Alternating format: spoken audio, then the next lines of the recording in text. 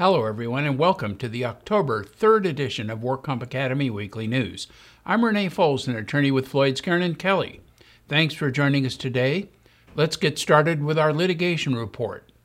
The Department of Justice announced that Vibra Healthcare, a national hospital chain, has agreed to a $32.7 million settlement to resolve claims that Vibra violated the False Claims Act by billing Medicare for medically unnecessary services.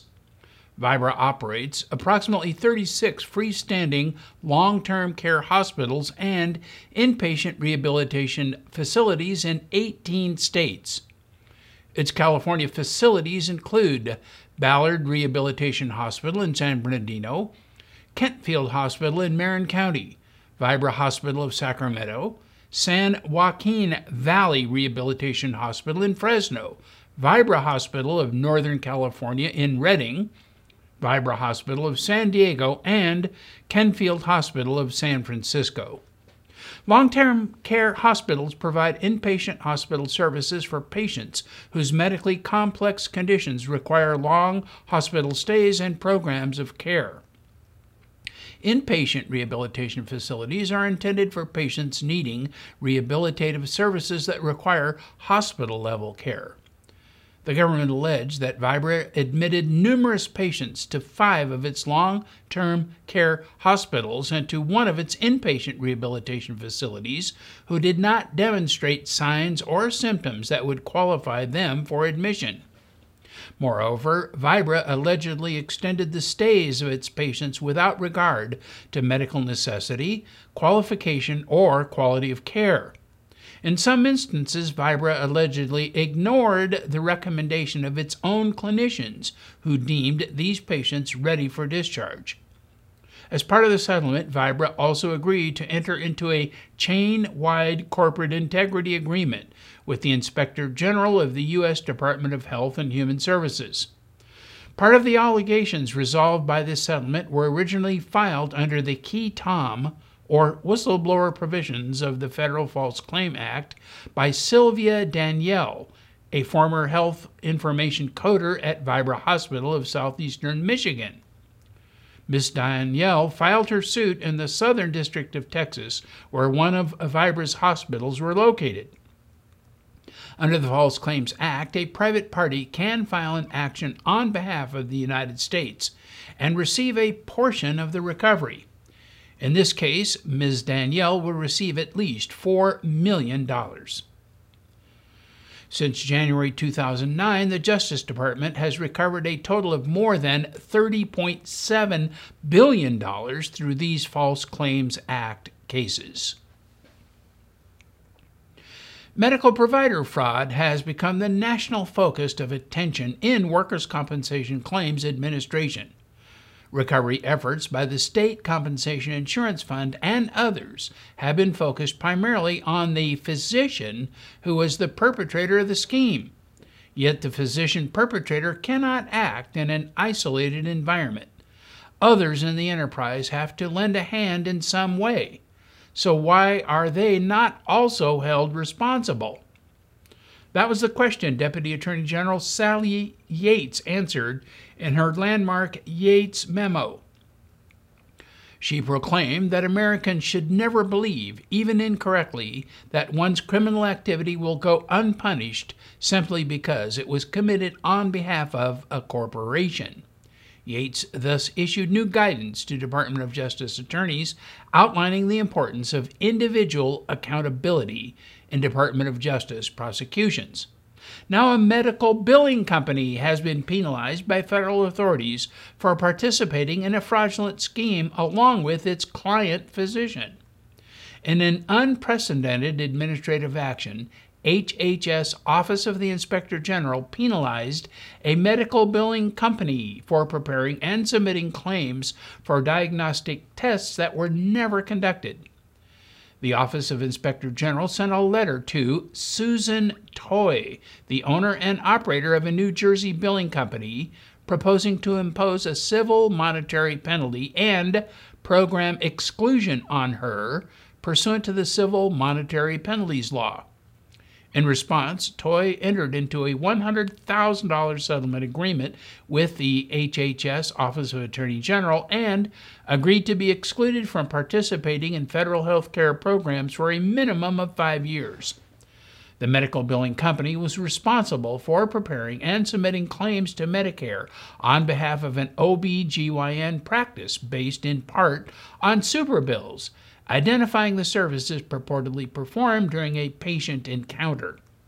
The billing company routinely added additional CPT codes to some claims for unperformed services that the billing company knew were neither performed nor identified as performed on the superbill.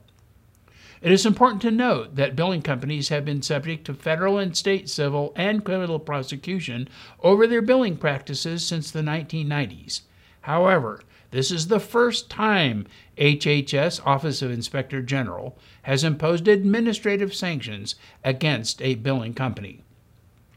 In announcing the settlement agreement, an HHS spokesman said that this first-of-its-kind penalty demonstrates that HHS expects compliance throughout the full range of federal health care program processes. And now our crime report. A former Santa Barbara police officer is headed to jail for felony workers' compensation fraud. 28-year-old Jacob Finnerty, who lives in Hesperia, entered a plea to 4 counts of fraud. Officer Finnerty claimed to have injured his back in an accident while he was employed with the Santa Barbara Police Department. He also claimed that he could not perform his usual and customary employment duties as a police officer due to his back injury. When the Santa Barbara Police Department investigated Finnerty's claims, it was discovered that he was seen on multiple occasions lifting heavy weights, engaging in strength competitions, and competing in wrestling events while claiming to be disabled. Many of those activities were captured on video and photographs and posted on social media. The deputy district attorney then filed the 4 felony counts against Officer Finnerty. Finnerty entered the plea to all charges, and there was no plea agreement. He was sentenced to 120 days in jail, placed on 5 years probation, and ordered to pay back more than $115,000 to the city of Santa Barbara. A federal jury in Los Angeles has convicted the owner of a medical clinic for his role in a healthcare fraud scheme and for filing false income tax returns. 57-year-old Michael Hayun, who lives in Encino, was convicted of 1 count of conspiracy to commit healthcare fraud and 11 counts of filing false tax returns after a 7-day trial. He will be sentenced on January 30th. Evidence introduced at trial showed that Hayun was the office manager and part owner of MTP Medical Clinic located in Reseda. He provided false prescriptions to a licensed pharmacist and co-conspirator Farhad and Danny Sharim, who submitted false claims to insurance companies for drugs that were never dispensed. Sharim was a co-owner and controlled Century Discount Pharmacy, also in Reseda. Once Sharim received payments from the insurance companies, he paid Hayun for the false prescriptions. Trial evidence also showed that Hayun received 82 checks totaling over $1.1 million. He also filed false federal tax returns that underreported by over $1.6 million in total the medical clinic's gross receipts and sales. Hayun provided co-conspirator Sharim with falsified prescriptions for drugs that had purportedly been authorized for patients by a physician of the MTP Medical Clinic. But this physician did not work at the MTP Medical Clinic, and these patients did not actually receive the drugs that had been purportedly prescribed. Many insurers were alleged to have been defrauded by this scheme, including Aetna, CVS Caremark, and Express Scripts. In order to disguise the payments, Hayun provided his co-conspirator Sharim with false invoices in the name of HDH Advertising for purported advertising services rendered to his co-conspirator. Sharim pleaded guilty to 1 count of conspiracy to commit healthcare fraud in November 2013. and he will be sentenced this December 5. Hayoun faces a statutory maximum sentence of 38 years in federal prison, 5 years for the conspiracy count, and 3 years for each of 11 tax fraud counts. Sharym faces a maximum sentence of 5 years in federal prison. And in regulatory news, Governor Brown signed SB 1241, that's 1241, which limits employment contract restrictions on choice of law and forum. Generally, arbitrations provide an alternative method of dispute resolution outside of the courts. A neutral third party, known as the arbitrator, renders a decision after a hearing to which both parties have had an opportunity to be heard. But early in 2016, the Senate Judiciary Committee held an informational hearing on the topic of private or contractual arbitration agreements. In that hearing, many issues facing consumers and employees who are subjected to arbitration clauses contained in standardized take-it-or-leave-it or adhesive contracts were brought to light. A package of arbitration bills, of which this bill is one, arose out of the hearing, seeking to address various fairness issues surrounding the rules that govern arbitrations in this state. This new law targets issues of fairness surrounding choice of law and choice of forum clauses as a condition of non-negotiable consumer and employment contracts, and specifically the ability of a seller or employer to require a California consumer or employee to litigate or arbitrate their claims arising out of California in another state or pursuant to another state's laws. Generally speaking, California law does not currently prohibit companies or employers from requiring consumers or employees to agree to a non-California forum or to apply non-California law to resolve their disputes. This new law seeks to ensure that California consumers and employees cannot be forced to litigate or arbitrate their California-based claims outside of California under out-of-state laws as a condition of consumer or employment contracts. The law prohibits an employer from requiring an employee who primarily resides and works in California as a condition of employment to agree to a provision that would require the employee to adjudicate outside of California a claim arising in California, or deprive the employee of a substantive protection of California law with respect to a controversy arising in California. The law also makes any provision of a contract that violates these prohibitions voidable upon request of the employee, and would require a dispute over a voided provision to be adjudicated in California under California law. The law accepts from these provisions a contract with an employee who is individually represented by legal counsel. These provisions become newly added to Labor Code Section 925 on January 1. SB 1201 may have some effect on the adjudication of workers' compensation claims. Arbitration clauses and choice of law rules have been written into NFL player contracts and have been used to defend workers' compensation claims by these professional athletes. For example, Bruce Matthews played football in the National Football League from 1983 to 2002.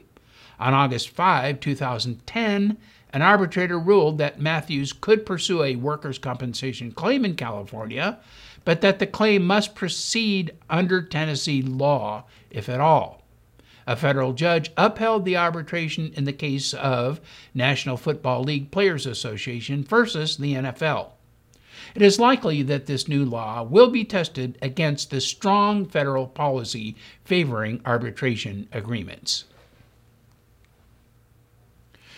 In California, the Controlled Substance Utilization Review and Evaluation System, the acronym for that is CURES, C-U-R-E-S, is an electronic tracking program that reports all pharmacy and prescriber dispensing of controlled drugs by drug name, quantity, prescriber, patient, and pharmacy.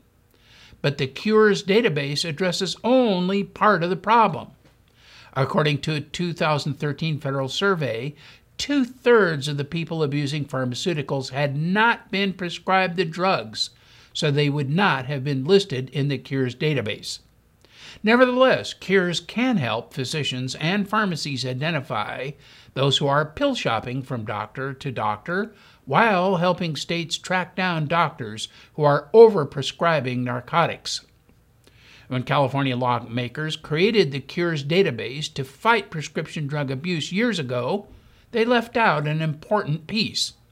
Although pharmacists were required to list in the database any customers who received potentially dangerous and addictive drugs, doctors were not required to check those records before prescribing more pills. But next year we will have new law that would finally require doctors to do what they should have been doing all along.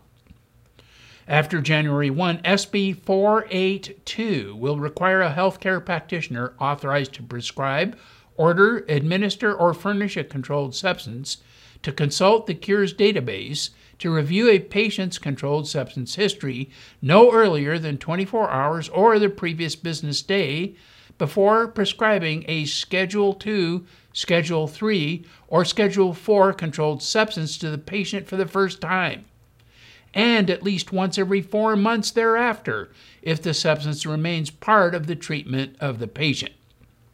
Any healthcare practitioner who fails to consult the Cures database is required to be referred to the appropriate state professional licensing board for administrative sanctions. Until recently, only about 10% of those who can prescribe these drugs have even signed up to use Cures. The California Medical Association has resisted any mandate on its members to consult the database, arguing that the legislature should not meddle in the practice of medicine. And the group says Cures is not ready yet for the avalanche of queries that such a mandate would cause. The new law addresses the latter by delaying the requirement until the state certifies that the Cures database has been fully upgraded. As for the former concern, the bill imposes no restrictions on prescribing that state law does not already impose. It simply holds doctors and other prescribers responsible for checking Cures when the potential for pill shopping is at its highest. For example, when a patient is prescribed a dangerous drug for the first time. Thus, it seems fair to assume that in the near future, workers' compensation claims administrators should expect to see confirmation from a claimant's PTP that the Cures database has been reviewed as required by law. Governor Brown vetoed a law supported by the state fund. This proposed law would have allowed the State Compensation Insurance Fund Board of Directors to appoint additional executive and management positions.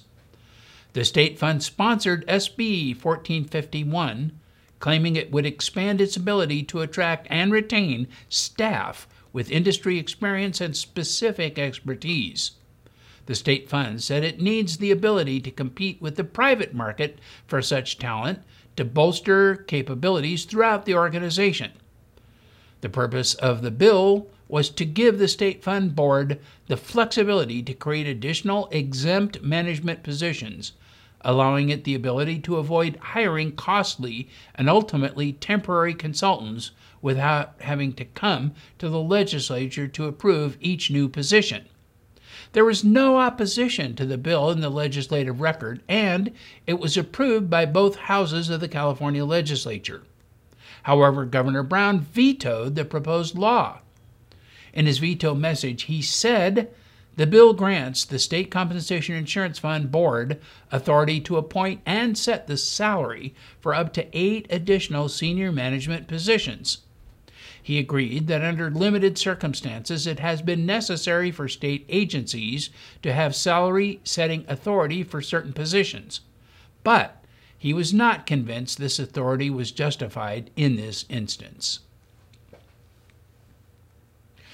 The thorny issue of what defines an employee became a focus of a session on workers' compensation at the California Hispanic Chambers of Commerce Convention in Riverside. The issue matters because there is a high percentage of small businesses owned by Latinos in the state and an increasing number of independent contractors. The status of drivers for transportation provider Uber and some trucking companies has also been questioned. and Dora Padilla, a workers' compensation judge at the San Jose Workers' Compensation Appeals Board, was a panelist in the session.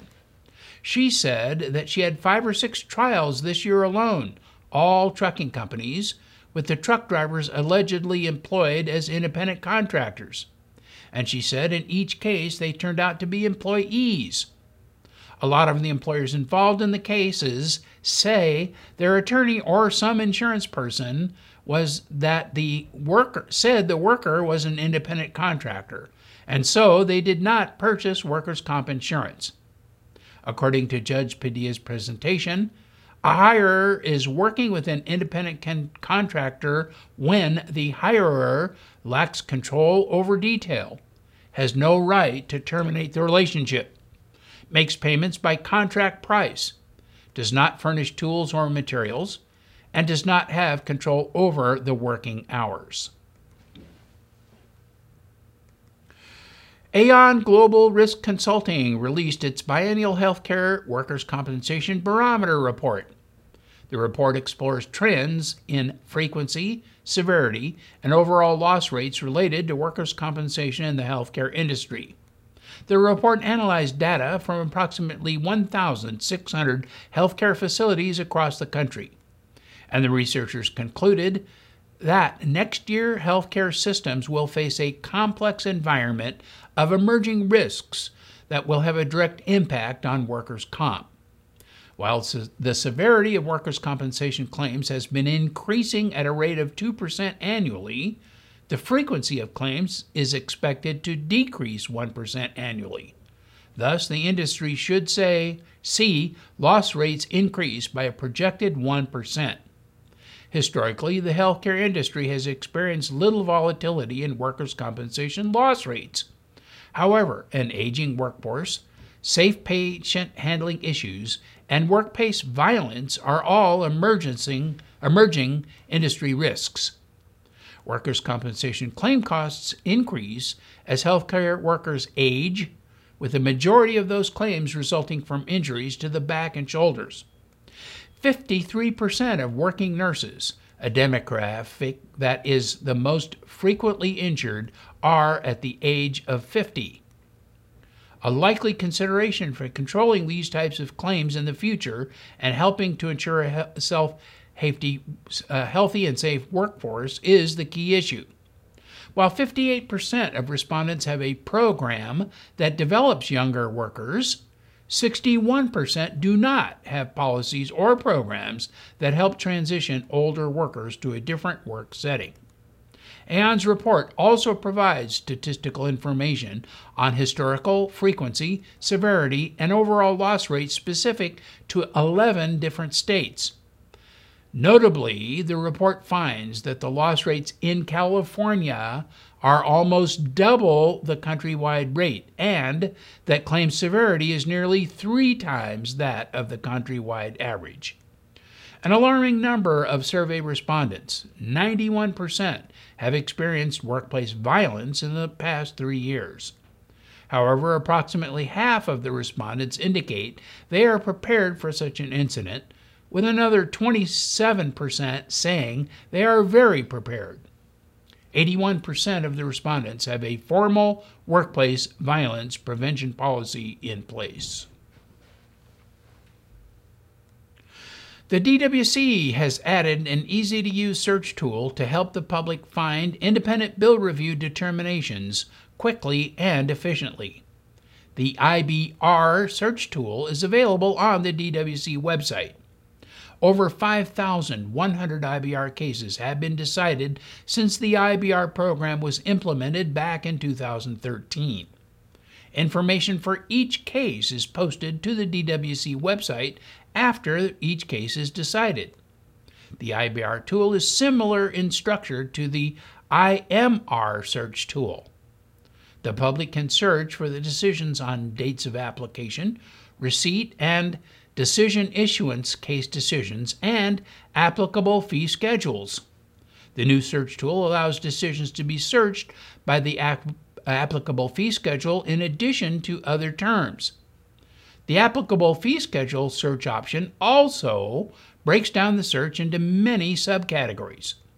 While this search option may help users to focus in on an informative decision, it is likely that a user would be looking for a match to an exact billing code or code set rather than a more general subcategory. Unfortunately, this new tool does not offer this more narrow functionality. Nonetheless, the tool may provide guidance to claim administrators and providers regarding the correct application of the official medical fee schedule as applied by the Maximus reviewers.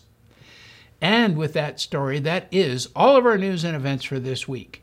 Please check our website daily for news updates, past editions of our news, and much, much more.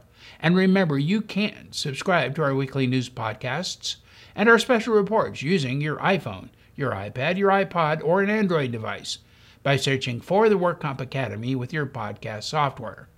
Again, I am Renee Fols, an attorney with Lloyd, Skeren & Kelly. Thanks for joining us today, and please drop by again next week for more news.